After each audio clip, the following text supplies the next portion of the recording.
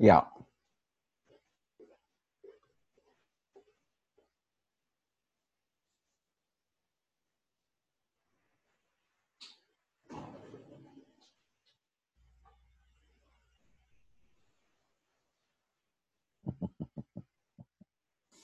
Hey, can you hear me? Okay. Let's see. I think Okay, I got it. there you are. You hear me now? You hear me now? And you can hear me. Yeah, I hear you. I see you. Cool. Well, so just so you remember, in case you've forgotten, this is the closest I could do to doing a podcast, and this machine's going to record the audio separately than the video. All right. So the podcast will just be our voices. Okay. I was listening to some of your podcasts. I think the visual aspect is kind of interesting. I know. I mean, I could definitely put this up on my YouTube if anybody wants to see it, because I don't care. Yeah. But like, I like the audio because a lot of people that listen to it, they do a lot of driving. That's true. Like truck drivers and stuff like that. A lot of those guys. Yeah. So I'll put it up both ways.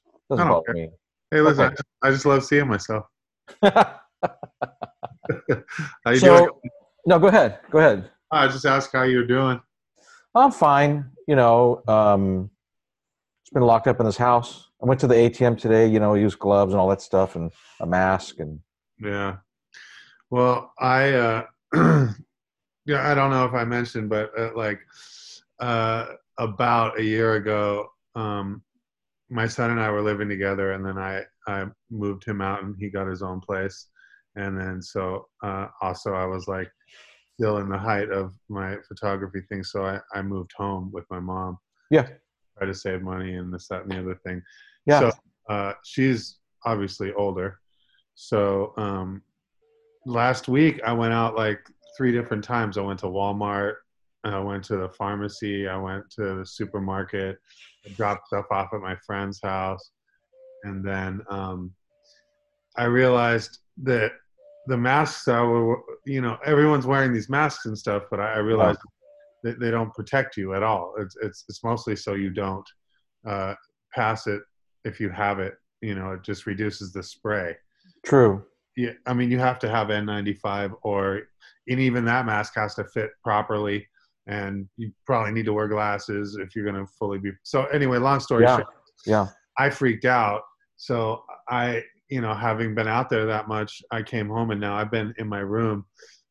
This is the 3rd day of just being in my room because I don't want to risk, like, if I get my mom sick. So, like, it's really weird. Like, she leaves food at the door, and I'm stuck in this prison cell. I read on the CDC there's some different procedures on how to care for somebody who has COVID-19. So you can actually live with the person, cook for them, clean up after them, and not catch it. There's ways. They literally have like all this methodical. Yeah, I mean, my thing is like, I don't have it, well, that I know of. She doesn't have it, but I just, as a precautionary measure, just decided, okay, when I come back home, I'm going to stay in my room for like 3 to 7 days and make sure I don't have any symptoms. Yeah. And I'll come out. But meanwhile, it sucks because now I'm like, my mom's like already going through enough. And then now I'm like, hey, can you put a cup of noodles in front of my door? Can you leave me a soda and a bag of beef jerky, please? This is working out good, it sounds like. Yeah, but it should be the other way around. If anything, like, I'd rather be taking care of her. But you are, because you're preventing her from getting sick. Yeah, I just wish that I was smarter before. I didn't realize, And like I said, I went out shooting a few times, and again, I thought, I'm wearing a mask, I'm fine. Right. Well, I have this beard, and I'm sure my mask did no good because the beard just like basically like the hairs, I mean. Yeah, that's what they were saying. Even the N95, if you have any kind of facial hair, it doesn't make the good seal. Sure, makes sense. I don't know. So yeah. Yeah. Well, So I always see you on the deck of a vert ramp or pool. I never really get to talk to you. We take our pictures. I'm normally exhausted by the time one of those events is over, and yeah, that's true. and I just like barely make it to my car. So it's nice to just get to talk to you about photography, and like why you do it, what got you into it, Yeah. you Uh, know. well, I definitely, yeah, I remember it was kind of weird because I relatively new, really 3 to 4 years ago, I started doing this, and I would see you at events too, and in the beginning, I really didn't know like a lot about who was who or whatever, and I was like, oh, who's that dude over there? Well, what's he doing? Nobody, Why is he nobody. got that light on a stick? I use that to hold myself up. It's like a cane slash stick, Yeah, but and I was always sort of like I would approach photographers and try to be, hey, what's up, man? I'm Chris. Like, what are you doing? And just try to get to know people. But then after a while, I started getting like such mixed responses from people that I kind of stopped doing that. But actually, and you were kind of quiet, but I remember the first couple of times I interacted with you, you were really chill. And then the last time I saw you at the barracks, we had a pretty good conversation, which I think was probably the first one we really had. Yeah. Yeah, it's definitely like it's great to be able to talk to another photographer and be able to talk about the things that we go through as skate photographers and our Yeah. various interests and different backgrounds, but that we share the familiarity of we all are crazy enough to love doing this. Yeah, unfortunately, I have that resting bitch face, and I'm really a shy. Actually a very shy person. Yeah. I have a handful of friends, maybe I count them on one hand. So I'm just uncomfortable. It's not that I'm not don't want to talk to people, but I'm just I'm shy. I'm a very shy person. So if you ever try to talk to me and had a few words, it's because I was afraid, not. Yeah, well, it's You just know. weird because like shooting skating, and there's obviously, like with everything, there's so many different personalities of people who do it, and you don't know what you're going to get. It's a mixed bag. Yeah. And especially at events where I feel like there's a heightened personality factor because not only is the event going on, but Yeah. we're all like, hey, I'm doing my thing, and I'm over here, and you're over there, and I did this and you did that. So it's just kind of like you don't really get a real sense of what a person's really like in there, because I think they have their like exterior shield on Right. versus if you just actually talk to somebody on a normal setting, you can kind of get to know the person a little better. I just assumed that you were just like really too busy to talk to me. No, well, I am, because I'm like, oh my God, did I fuck this up? And I'll be halfway through. I've gone to those things, and I've halfway through the shoot, I realize, oh my God, I turned my autofocus off, and I'm totally out of focus. I'll shoot half, and so the whole time I'm second guessing myself. Yeah. Yeah. Also, there could be like where for a long time I was just so, if the skating is sick and there's rad stuff going on, everything I came to do kind of goes out the window, and I'm just like, whoa, look at, whoa, I know. whoa. Oh yeah, I have a Yeah. camera here. I do that too. Yeah, I do that, and I'll talk to people. Sometimes that's the only place I see them, Yeah. and I'll get into very elaborate conversations, and really great things are happening, and they'll tell me, "Oh, you should be shooting this." But I think relationships are also important I in agree. taking pictures. Yeah. At first, for me, shooting skating was a very solitary thing. I was alone all the time, and then uh, as I got deeper into it and stuff like that, I started making friends with some people, and then it really opened up into a whole community, which was nice, because at first, you don't know anything. I mean, I skated and surfed for a long time, so I had that going for me. But when you start showing up at a skate park with a camera, it's a totally different kind of vibe. So Yeah. at first I was pretty lonely, but that was kind of my thing. I was just like, I don't care. I'm going to be there. I'll be there like 5-8 hours a day. Yeah. And, just, I was zoned in, Yeah. Yeah.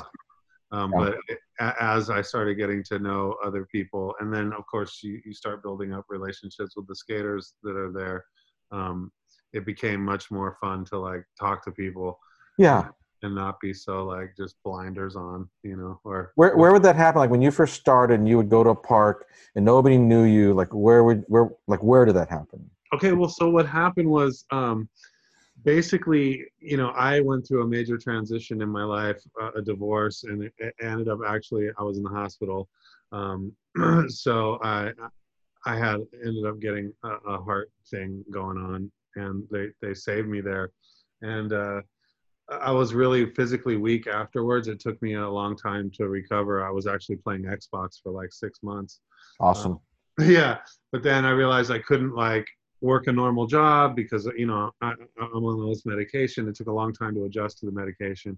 Um, so I was super depressed, and I just was like, man, what can I do? You know, I needed to find something I could do, just to entertain myself and get off the couch. You know, so I decided to go to Venice, and that's where I skated there when I was younger. Mm-hmm. I had a lot of friends there, and I always felt comfortable there. So I just went down to Venice with my camera one day to just take pictures of palm trees and the beach and just whatever, because it's a great place to people watch, you know. Yep. Yep. And that's when I went over to the skate park, and I did. So I knew a few people there, but they were all older heads, you know, like Yeah. the dudes at the park that are old now, and they're just drinking beer in the corner, talking shit, and maybe doing an ollie, you know. Who's down there? Who was down there at that time? Well, you know, I would Jesse Yeah. Martinez, who you know, I knew him from back in the day, and he was kind of on a different schedule. He would show up at like 5 in the morning sometimes to clean the park, Clean it up. Yeah. Uh-huh. which he still does, which is pretty amazing. Um, but I saw I had another friend down there named Ennis, who again, he was really good when we were like 19 and 20 down there, and that's when you know, so I showed up and there were familiar faces there. So they didn't like question that I was going to hang out and skate. Yeah, because that can happen at Venice Skate Park. Yeah, well, I didn't really realize that, but you know, I showed up wearing like some of my old Venice Dogtown shirts and you know things like that, and I know, you know, my hat, Venice, and this. So I felt pretty comfortable. But yeah, I later realized that they were kicking a lot of the touristy photographers out. Yeah. Uh-huh. Yeah. Which again made me feel like, whoa, I'm cool, man.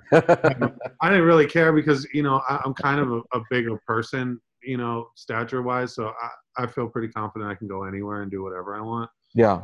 Within reason. But yeah, so Venice was basically, so I went down there to just take pictures. I took a couple of skate pictures because I happened to have a fisheye. I don't know why I had a fisheye lens because I was never really shooting anything. You know, I just, You could get good shots even walking around the boardwalk with a fisheye at that place. yeah, I remember seeing something. I think the only reason I bought a fisheye is because I saw a YouTube video and the guy kept saying everything looks cooler through a fisheye. So I was like, oh, I'm gonna get one of these. And I just happened to take a couple of skate shots and posted them, and people, I got a positive reaction to it. So I was like, oh, that's pretty cool. I'm gonna go back down there and shoot some more. I did that a few more times. And it was fun for me because I got out of the house. I got some exercise. I got to be around skating. That was obviously available light, no flash, or did you have a flash? No, I had no flash in the beginning. I actually didn't know what I was doing at all whatsoever. Nobody does at the beginning. Yeah. I mean, my father and my grandfather were both photographers. Yeah, you told me that before. Yeah, so photography has always been around me, and I grew up carrying my dad's camera bags and watching him shoot. He was like a photojournalist. My mom was also a reporter. Okay. So he was doing a lot of like headshots of actors and actresses, and of course I have an amazing array of great shots of me as a little kid because my dad would just take out his camera and take pictures of me. Like, That's cool. Does he have any collection of like Polaroids from back in the day? Because that's what we used to use to test our lighting, you know. And you know, I don't recall that he ever used. He just broke out a light meter. yeah. And, set up his shots, and he would shoot like a 35 mil, and then he had that like medium format Rolleiflex where Like a 120, yeah. I would look this way, and Yeah. and then he would take all the film to a place called like Wilcox or something. It was in downtown LA, and that was Yeah. a big adventure for me because on like whatever day of the week my dad would drive us and he'd drop off his film. That's And cool. yeah, and he would take me to Carney's up on Sunset. And Oh yeah. Wow. yeah, it was like, so in a sense, I have a lot of good memories around photography, like chili dogs. Yeah. Shit, yeah. But you didn't care for it. It was just something your dad did. Yeah, it wasn't, I never really like, I wasn't fascinated with it at all. Yeah. But throughout my life, I realized quickly that I was more creative than academic. And I was more into sports, and then later specifically individual sports. Like that's why I got so into surfing and skating, was because I got tired of working really hard, training really hard, and losing a game because some guy couldn't run, catch, or jump or whatever it was. Yep. So I just decided that I was gonna focus on surfing and skating because you do well, and if you bail, it's your fault. Solitary. Yeah. Right. Yeah, which later I've come to realize is pretty common amongst a lot of the skaters and surfers. They prefer it because it is a individualized sport, although it has a real community surrounding it. Right. Right. So yeah, realizing that I was more into creative things. My college, I did some junior college. I was doing like graphic design and Yeah. Right. and I left there. My mom moved to China, and then when I was like right out of high school, I got a job at an advertising agency, and that's where they had the boss, the owner of the company, was really cool. He was actually a friend of my mom. Mm-hmm. Listen, just walk around the agency for a week and talk to people and see what they do and see what you like doing. So That's killer. Wow. Yeah, I was just hanging out with art directors and graphic designers and watching what they were doing. And I really wasn't into much of it until one day I was like, hey, what's in that room over there? And they're like, oh, we have this editing system, but no one knows how to use it. And I was like, oh, sick. Can I get the keys? And they let me in, and I just sat there and taught myself how to edit on this like linear editing system. It was film or what kind of? It was video. So they would have like film transferred to like 3/4 inch, like those big, and you put that in the machine, and then you could you could like fade, like, so it was an SCG unit. Yeah, it had like a toggle on it and some buttons for crossfade. I think it was, I recall it was Grass Valley, I think, made it. Okay, yeah. I don't know. Yeah, I don't know much about it, but I do know that in order to learn, they gave me a bunch of footage from Bill and Ted's Excellent Adventures. so I was just like trying. Cool. The booth was exploding, and then and then I finally like actually got a handle on it, and I remember editing like some surfing footage to AC/DC Back in Black, and that's killer. Right when the dude was like spraying, it was like dun, dun. Yeah. So I got really hooked on video editing, and it had imagery, and I always was into imagery. So after about 6 months, I got approached by another company, and they kind of poached me from there and said, listen, we got this new thing. It's coming out of England, and it's basically called a graphic paint box, and it's a digital photo compositing machine. I'm like, oh, what is this? Turns out it's like $1 million computer that had the basic functionalities of what we now know as Photoshop. Okay. So this guy, who was originally a hand retoucher of photographs, taught me the basics of photo retouching. So we had light boxes, big like 8x10 transparencies. Yeah. You would like use a paintbrush and then a blow dryer, and he showed me how he made masks out of like this stuff called Rubylith. So essentially like how you would use a layer mask in Photoshop now. He did that. It was all physical. Yeah, they did that shit by hand. It was like crazy, dude. Right. And so he basically said, look, I'll teach you how to do this if you want to learn. And so I left that other ad agency and went there, and I basically began apprenticing under this dude and learning how to do digital photo compositing. Wow. That is where my whole thing, like I just fell in love with the process. It was so amazing. A lot of people may or may not remember, but one of the first billboards that he ever did was a Budweiser campaign, and they were all over California, and it was a billboard of a wave and a surfer riding the wave, and in the shape of the wave was the Budweiser label. Okay. When I saw that, I was just like, "Oh, dude, I'm in this, man. Yeah, I want to learn how to do this." So I ended up working there for like 10 years. I did everything from, you know, add and remove coffee beans to Breyer's vanilla ice cream and clean up cat food for like an ad, you know. Yeah. So that's where I really like. I was really happy there, and I learned a lot. And then later, the business kind of imploded because at that time he was charging like $800 an hour to do like the simplest Yeah. Photoshop work, you know. Yeah. And then Photoshop actually came out, and I was like, I'm not going to learn that. That's some bullshit, you know. Right. It looks stupid when first. Yeah, nobody's going to use that. It's like it's on this tiny little computer. Yeah, it's like a toy. Yeah, dude, I'm working on this like $1 million space shuttle computer. But lo and behold, you know, obviously that was the wave. So I did end up learning, starting to learn Photoshop, and ironically, that has that skill carried me through a lot of life. I made, you know, a lot of my living doing graphic design, basic Photoshop compositing, things like that. So that's why when I started shooting, I already kind of had an obsession with images. I just didn't know how to use a camera per se, you know. The last time I had a camera in my hand, I was 33 years old, and my dad gave me one of his old Nikons, and I had no idea how to use it. And he's like, "Yeah, just look through the viewfinder.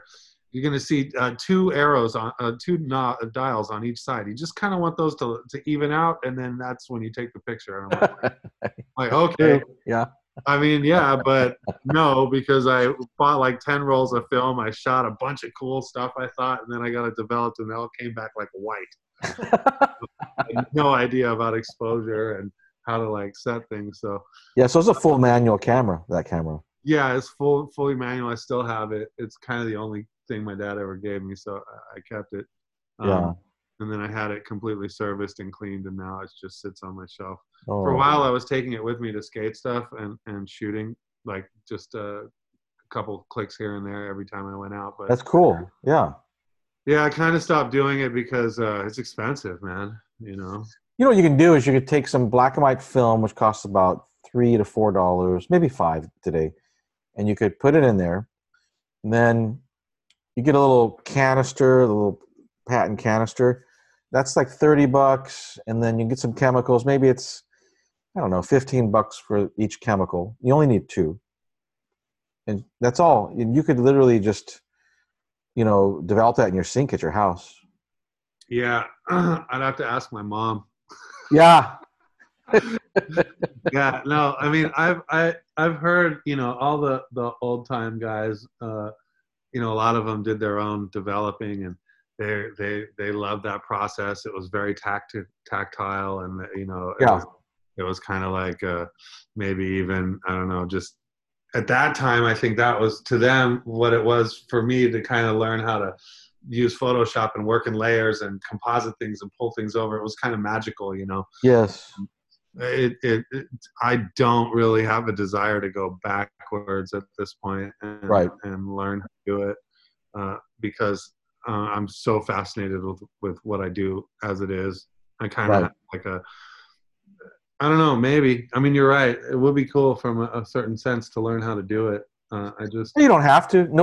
I wouldn't ever say to anybody that a film photographer is better than digital. I would never say that you have to do film to learn digital. I don't believe that at all. But for me, I just like that process. It's like the difference between a car that runs on gas and one that runs on electricity. Yeah, no, I totally see that. And again, I totally understand why it would be. I think it's a great idea. Like for everybody, if I could go, maybe one day I would like go take a class at a college or something and learn more about the actual process of film, because I do believe that a lot of the older guys that are now switched over to digital, you know, they have a deeper foundation and a deeper understanding of what actual, photography, how it started and what it took in order to do that. And obviously a lot of those guys have a greater understanding of natural light, how lighting works. But I think you can learn all that without film. Honestly, Oh I yeah. think that I don't think you need film. As a matter of fact, it's way cheaper without it. But again, for me, it's just I'm kind of hyper, and so film slows me down. Like if I back when I was shooting, I was shooting with the D70, and just like you said, I was shooting Lizzie a lot back in like 90 or 2006 or something like that. And I had my Nikon F2, which is all manual. And every once in a while, I would bring it out, and I didn't know why I brought it out because I didn't like film. I thought it was dumb. I didn't know why I brought it out. Yeah, I just brought it because it was another body to bring, and I would shoot some pictures of her like at Glendale Skate Park, or I don't know. But it was 90% digital, and then I just can you pose for this, and it was just so horrible to focus it and to get the light readings. It was just like pulling teeth, But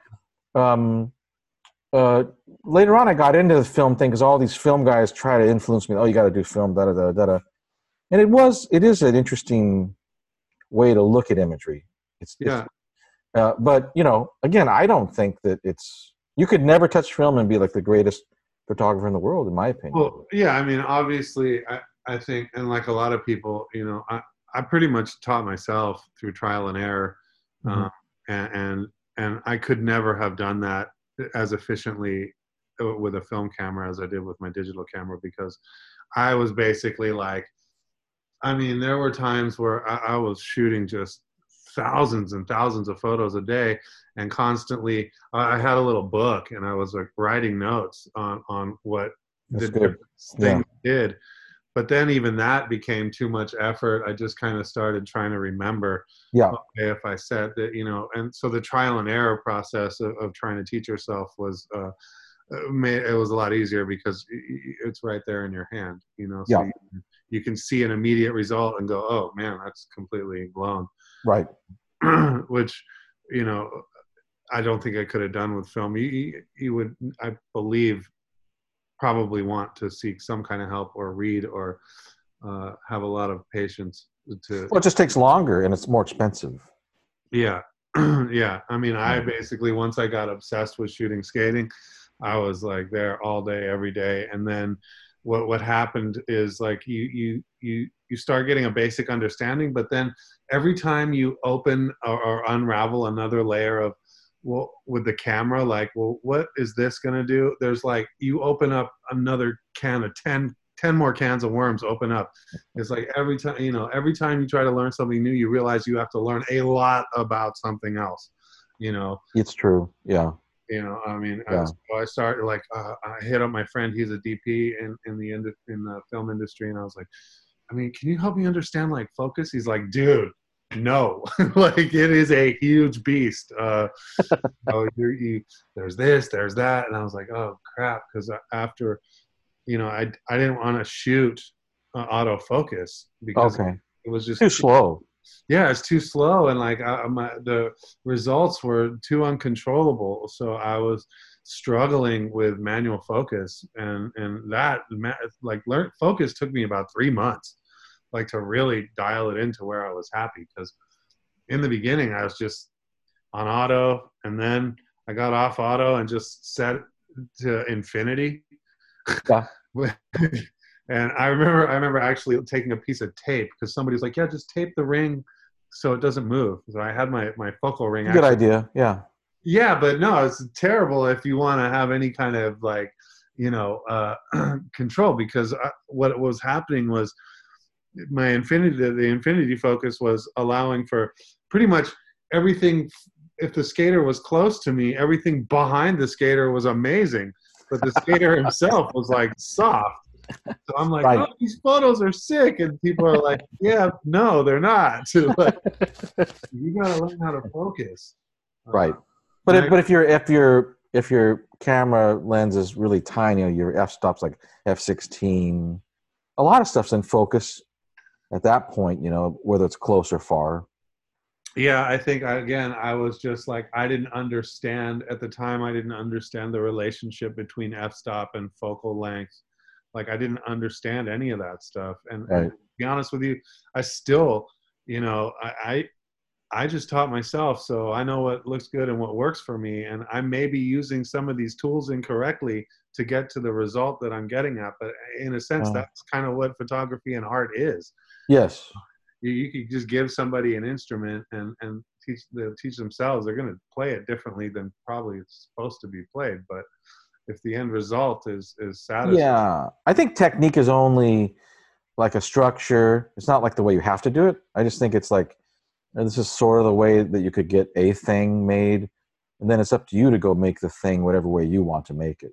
no, I agree, and I think again, like we, I think you and I touched on this a little bit before. There, the rules or the standards are just that. I mean, they are simply suggested to me. Like, you know, any rules are meant to be exploited or bent and pushed to the limits and possibly used to create something completely different. I mean, that came, I mean, I had that from working with computers all the time, because any application that had a process, my feeling and job was to exploit it and Yes. and try to make it do what I wanted it to do. Do something it's not supposed to do. Yeah, exactly. And that it's, I mean, I'll be quite honest with you. Some of my favorite photos are total mistakes, Sure. you know, accidentally. Happy accident. Yeah, like, and then you're stuck with the internal integrity question of, do I say I meant to do that, or do I just say it was an accident? I think it's more fun to just be like, no, totally fucked up, but came out good. You know, I don't know. I don't have anything to You prove. have a thing about you where you're very candid, you know, which is refreshing because a lot of people try to, you know, recreate the truth as opposed to telling the truth, you know. Yeah, I don't know. I mean, my dad's Australian and my mom's from New Zealand, and both of those cultures are, we kind of grow up making fun of the truth about things. So Sarcasm was a big thing in your family? yeah, and beyond sarcasm, just straight up like, oh, you really fucked that up, didn't you? Like, yeah, you know, So that's sort of a culture, sort of yeah, a culture in your family? owning up to shortcomings and celebrating them is kind of like, that's humor. That's humor to us. So That's yeah, cool. I don't mind. I'm pretty much straightforward. That, you know, it's hard not to become influenced by the society around you, because I think a lot of people are, man, a lot of photographers are uptight, bro. I think it's because they're kind of odd, isn't it? I mean, aren't most photographers maybe shy or not real socially adept or I don't. I mean, I think that all human beings are odd in one way, shape, or form. We're all as similar, but we're all completely different. But for some reason, photography, specifically skate photography, there is a lot of weird egos and stuff that goes on that I don't how I could don't they have an ego that all they do is push a button? I know, but somehow it becomes like, oh, you know, I do this, I did that, I've been doing this for 40 years, 20 years, whatever, whatever. I'm like, I just don't get it. I mean, I respect their work, you know, Yeah. and it's kind of like one of those things where, you know, when you're a kid and you idolize like a movie star or an athlete or something, and then when you actually meet them in person, they either kind of completely meet your expectations or more, or they just completely burst your bubble. You're just like, really, dude? You are this person? Like, I, Yeah. from your photos, I thought you'd be this like fucking rad, awesome dude, super Yeah. creative, fun, but it turns out you're just a dick. Some uptight bitch, right? Yeah, dude. I don't know. I mean, I think, yeah, I agree with you. I'm the first person to say, like, people are like, oh man, your photos are amazing. I'm like, man, my photos would be really boring without the skaters that are in them, dude. That's a huge thing, isn't it?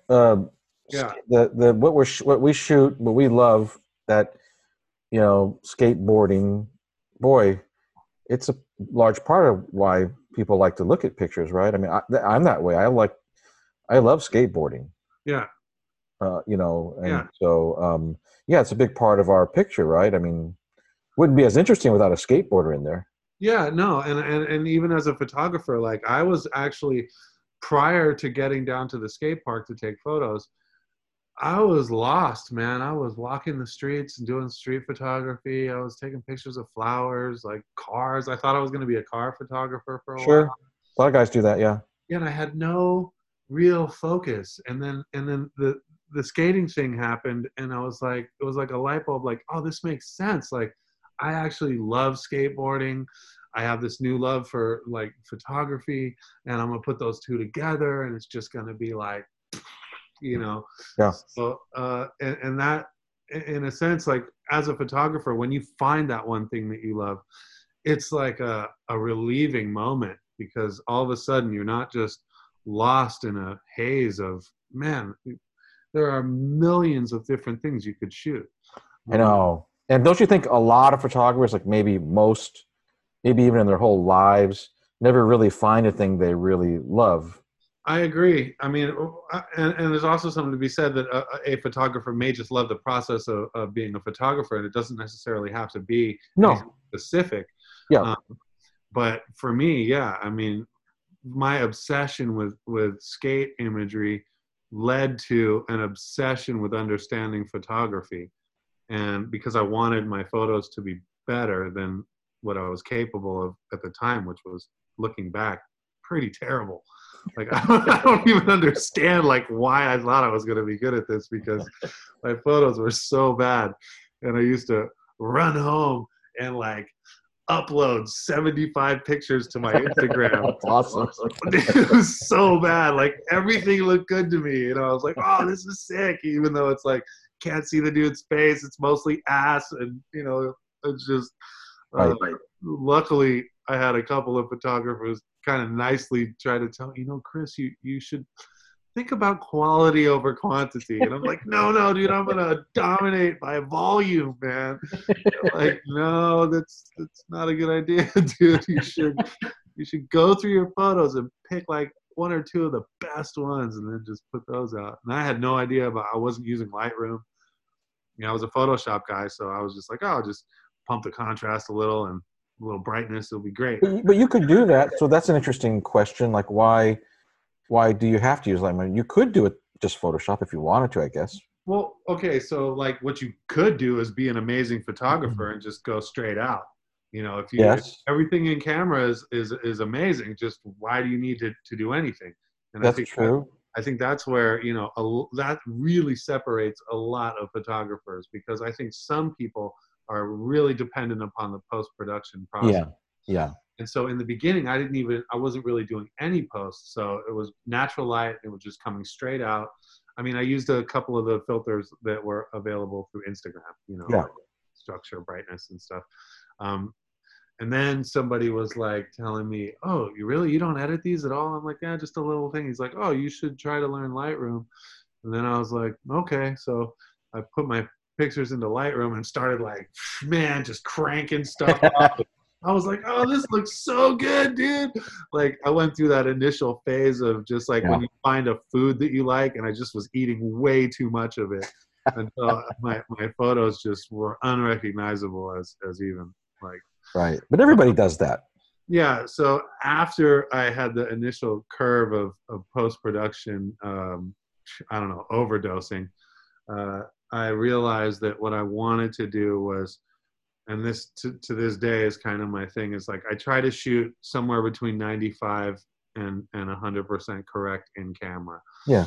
In other words, when you look at it after you shoot it, you can tell, okay, I'm in the ballpark for it's kind of popping.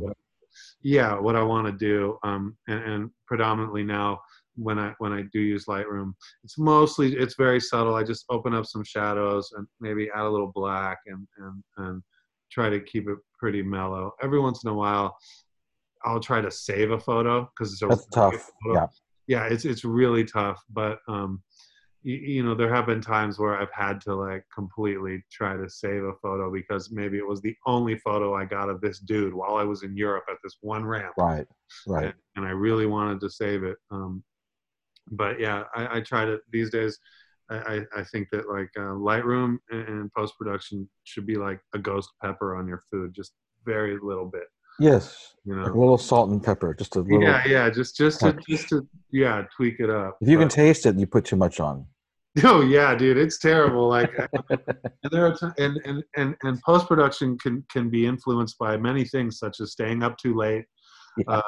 working too long on some photos, and you just kind of you lose sight. Because I've woke up in the morning and looked at something and been like, dude, what was I doing? That's a good time to double check yourself is the next morning.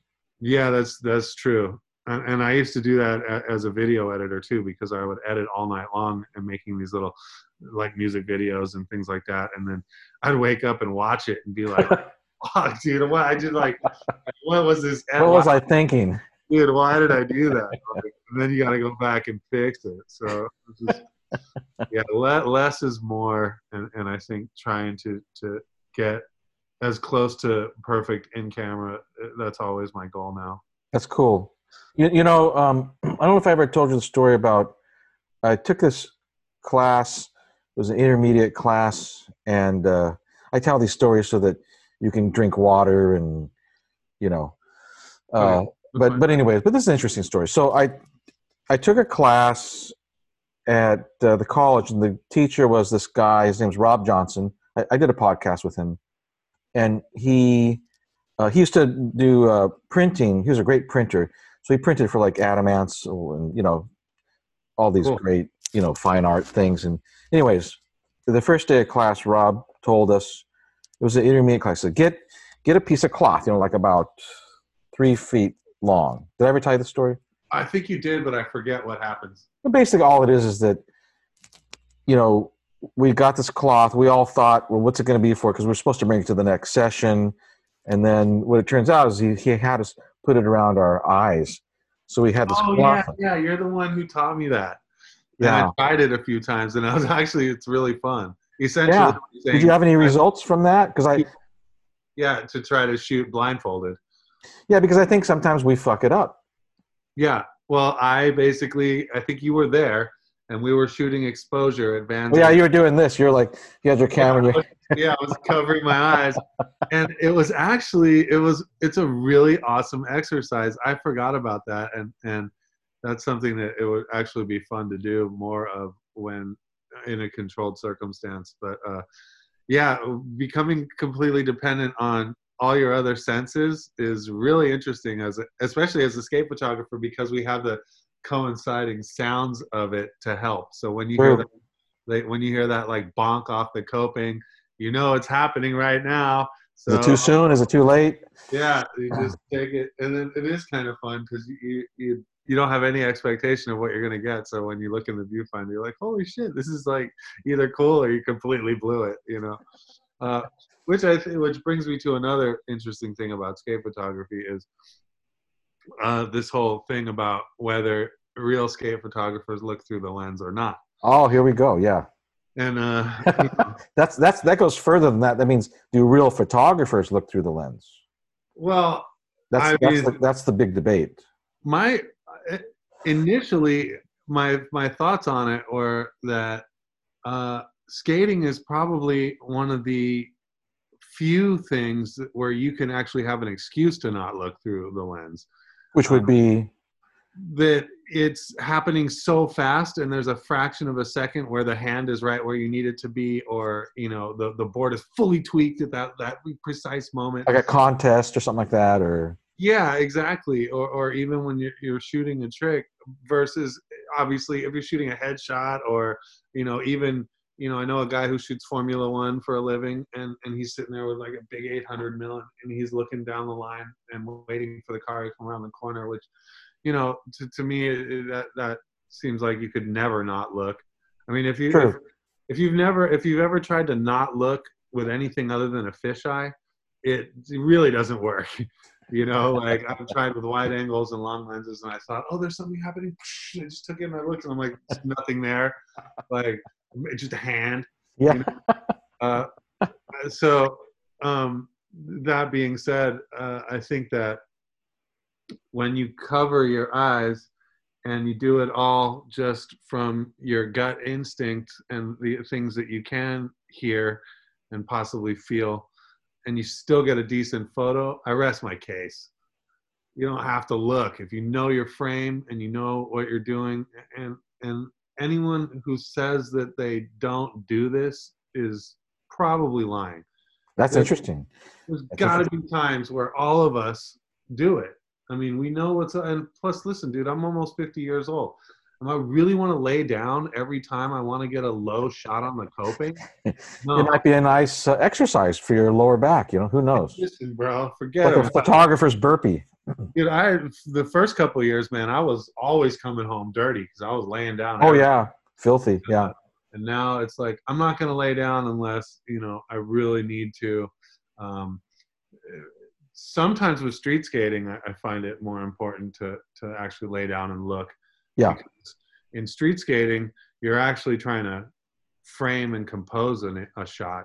So you yeah. got this much of the stairs, you want that whole tree, or maybe It's like a landscape shot. yeah, and you're maybe you're trying to follow the rule of thirds, so you're trying to keep the skater in a certain place where the action is. But when you're standing on top of a pool or a ramp, a lot of times everything other than the coping and the skater is sort of irrelevant.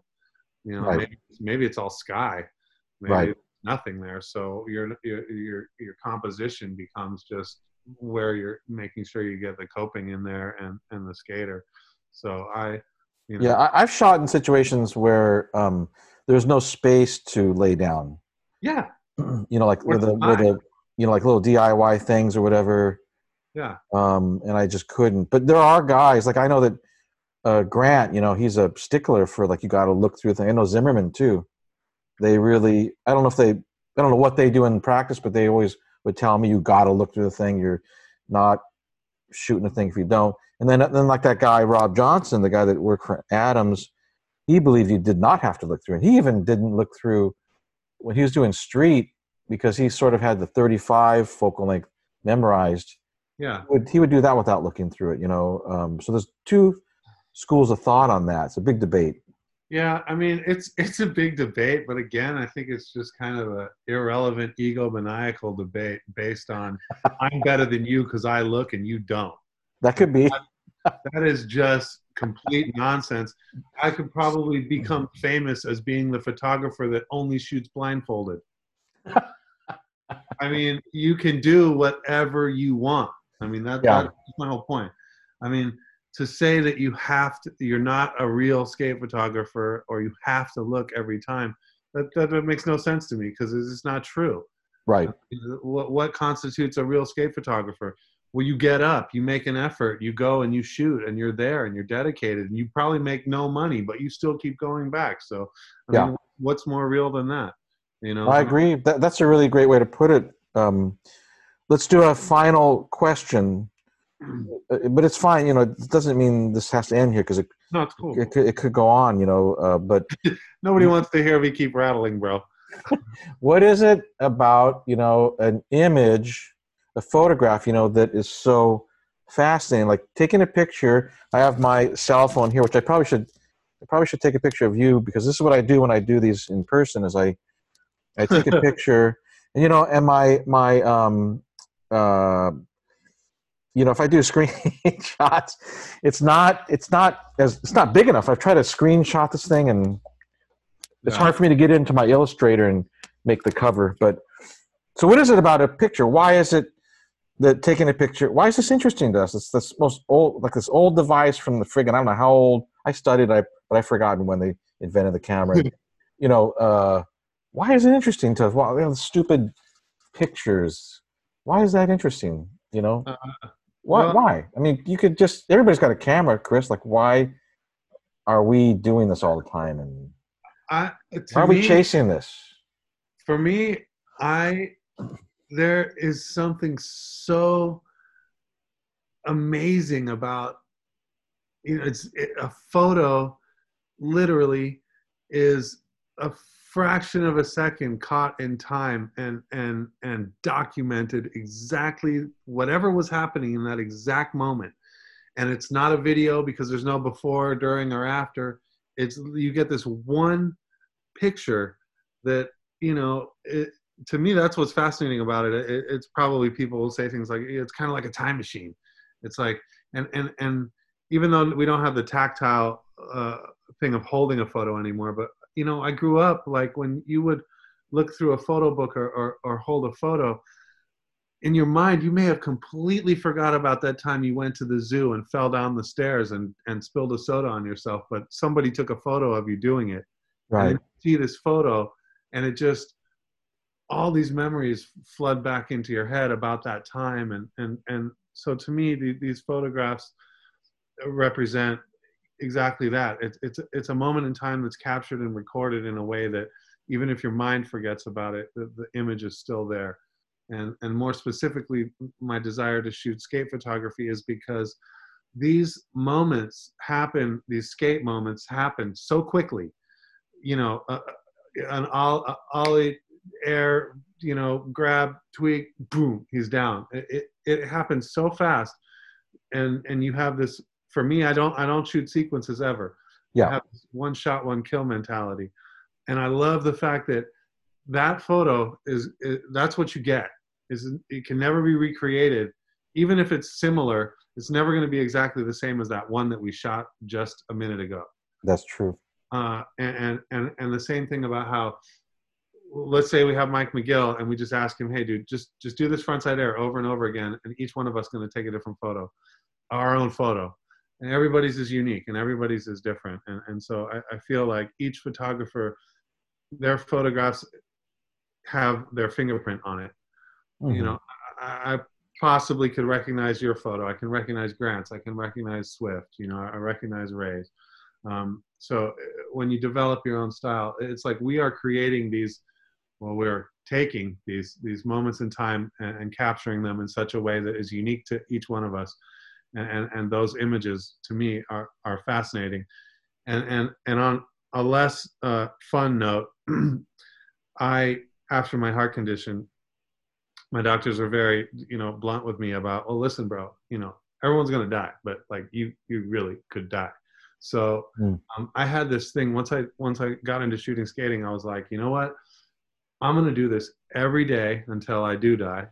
And after doing so, I'm going to leave behind a wealth of images that my son or my family or my friends can always go back and look and say, like, yeah, he did this. And so for me, my photos are not only capturing a moment in time, but they're helping me create a legacy. Hmm. And that's what I'm doing. I'm sure I'm shooting skaters, but I'm actually documenting where I went, who I was with, what I Yeah. did when I was there, what I saw, and I don't know. I can't really. It's so hard to put into words the gratitude and the feeling that I get from capturing these photos and being included in these skaters' lives, and for even for that brief moment. And you know, Ken, there's a lot of trust there when you're working so close Yeah. with a skater. You know, I feel involved in the trick. I'm part of this trick. You know, I'm on the stairs with you, man. If you go down, I'm going down. If you bail, I bail. Like we're in this together, kind of thing. Sure. You kind of are. Yeah. Yeah. And Yeah. although they have the lion's share of the work and the risk and everything, you know, that just to be that close to something so dramatic and amazing is we got the best seats in the house, man. I know. I know. You know? So so is it fair to say it's the I don't know if this is a word, but the rarity of the moment. What's one of the things that intrigues you about that you're capturing this moment of Well, yeah, and the fact that somehow, ironically, life never ceases to amaze me is somehow or another, I'm standing on deck, laughing and joking and taking photos with some of my childhood heroes. well, You right, know, so right. it's surreal to me. Uh, Yeah. it's yeah. I mean, it's wild for me. Skating wise, were you how old are you, Chris? I'm 49 right now. Okay, so did you skate at any of the skate parks back in the day? You're too little, huh? You must have been like, No, the only park that I ever really got to skate was Pipeline. oh, that's And a gnarly place. yeah, I was 16. I stole my mom's car and took four of my buddies out to, and we skated pipe, and we ended up going out there like 4 or 5 more times. And That's not enough. You got to yeah, stay, well, you know. also I had to go. I lived in New Zealand a couple of different times, so I was skating down there, and those were a lot of like backyard half pipes, and then they have these public skate parks down there. You know, you guys had the only other Skatopia in the world. Yeah, well, again, I missed that. I remember seeing the Delmar or Marina Del Rey skate park. I saw it. Well, what happens that what I mean is that the guy that built Skatopia in Buena Park, Vic Peliquin, he sold the plans of that thing to people in New Zealand, and they built a Skatopia in New Oh, Zealand. really? Oh, Yeah, I didn't know that. I just know that like every little township had its own bowl, and they were a full-on range of crappy to real crappy right. to somewhat I know. skatable. Uh, Right.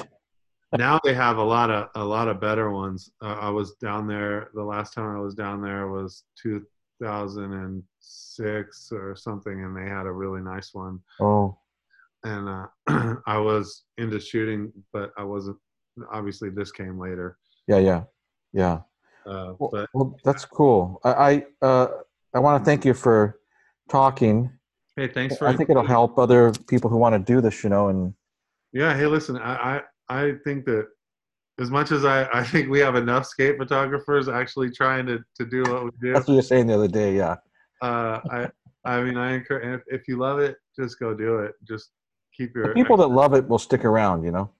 yeah, no doubt. And I mean I'm not going anywhere, uh, but it's definitely when you take anything you love doing and you try to turn it into work, just be aware that it's going to affect you. It's going to have some serious impact on your emotional state.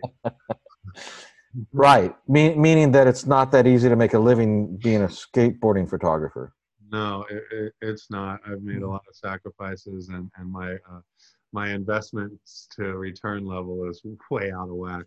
I'm not going to stop doing it because I love it and I made it this far. So Yeah. I Yeah. would say, yeah, just do your thing. Well, I'll see you either in another one of these somewhere or out there on a deck somewhere Listen, soon. I hope that I see you in person real I soon. know. Well, we will that too, but might be a little while. We'll see. Since I did your podcast, you're going to have to sit for one of my black and white portraits. Oh, sure. Awesome. Honored. Yeah. It's a Yeah. deal. It's a deal. Yeah. Sure. Yeah, you're definitely part of the skate mug family. At first, it was just going to be skaters, but then I realized there's so many colorful characters that make up the skate family that contribute in so many different ways that It's true. I should really document everybody. Everybody knows each other. Yeah, that's true. Whether they admit it or not, everybody knows each other. Yeah, that's another thing. It's like, yeah, when you're new and you're coming in, you just go easy because you don't know who you're talking to, you don't know who you're pissing off, you don't know who you're getting in an argument with. And Yes. times later, you find out, and you're like, oh man, No, there's certainly all kinds of alliances and all that. yeah, well, that's life, though. I think any field is that way, right? Yeah, it's true. But skating, at least, is the one field where you could just pretty much be like, hey, fuck you, bro. And you can still keep doing it. Yeah. Fuck you. All right. Well, you take it easy, Chris. Thank you, Ken. You too. And I appreciate everything you do for skating and your work. And I feel lucky that I got to be a part of this. Thank you. Oh, I was happy. I'm honored to have you. Thanks for joining. No problem, man. I love hearing myself talk. Peace. See you later. All right, bye.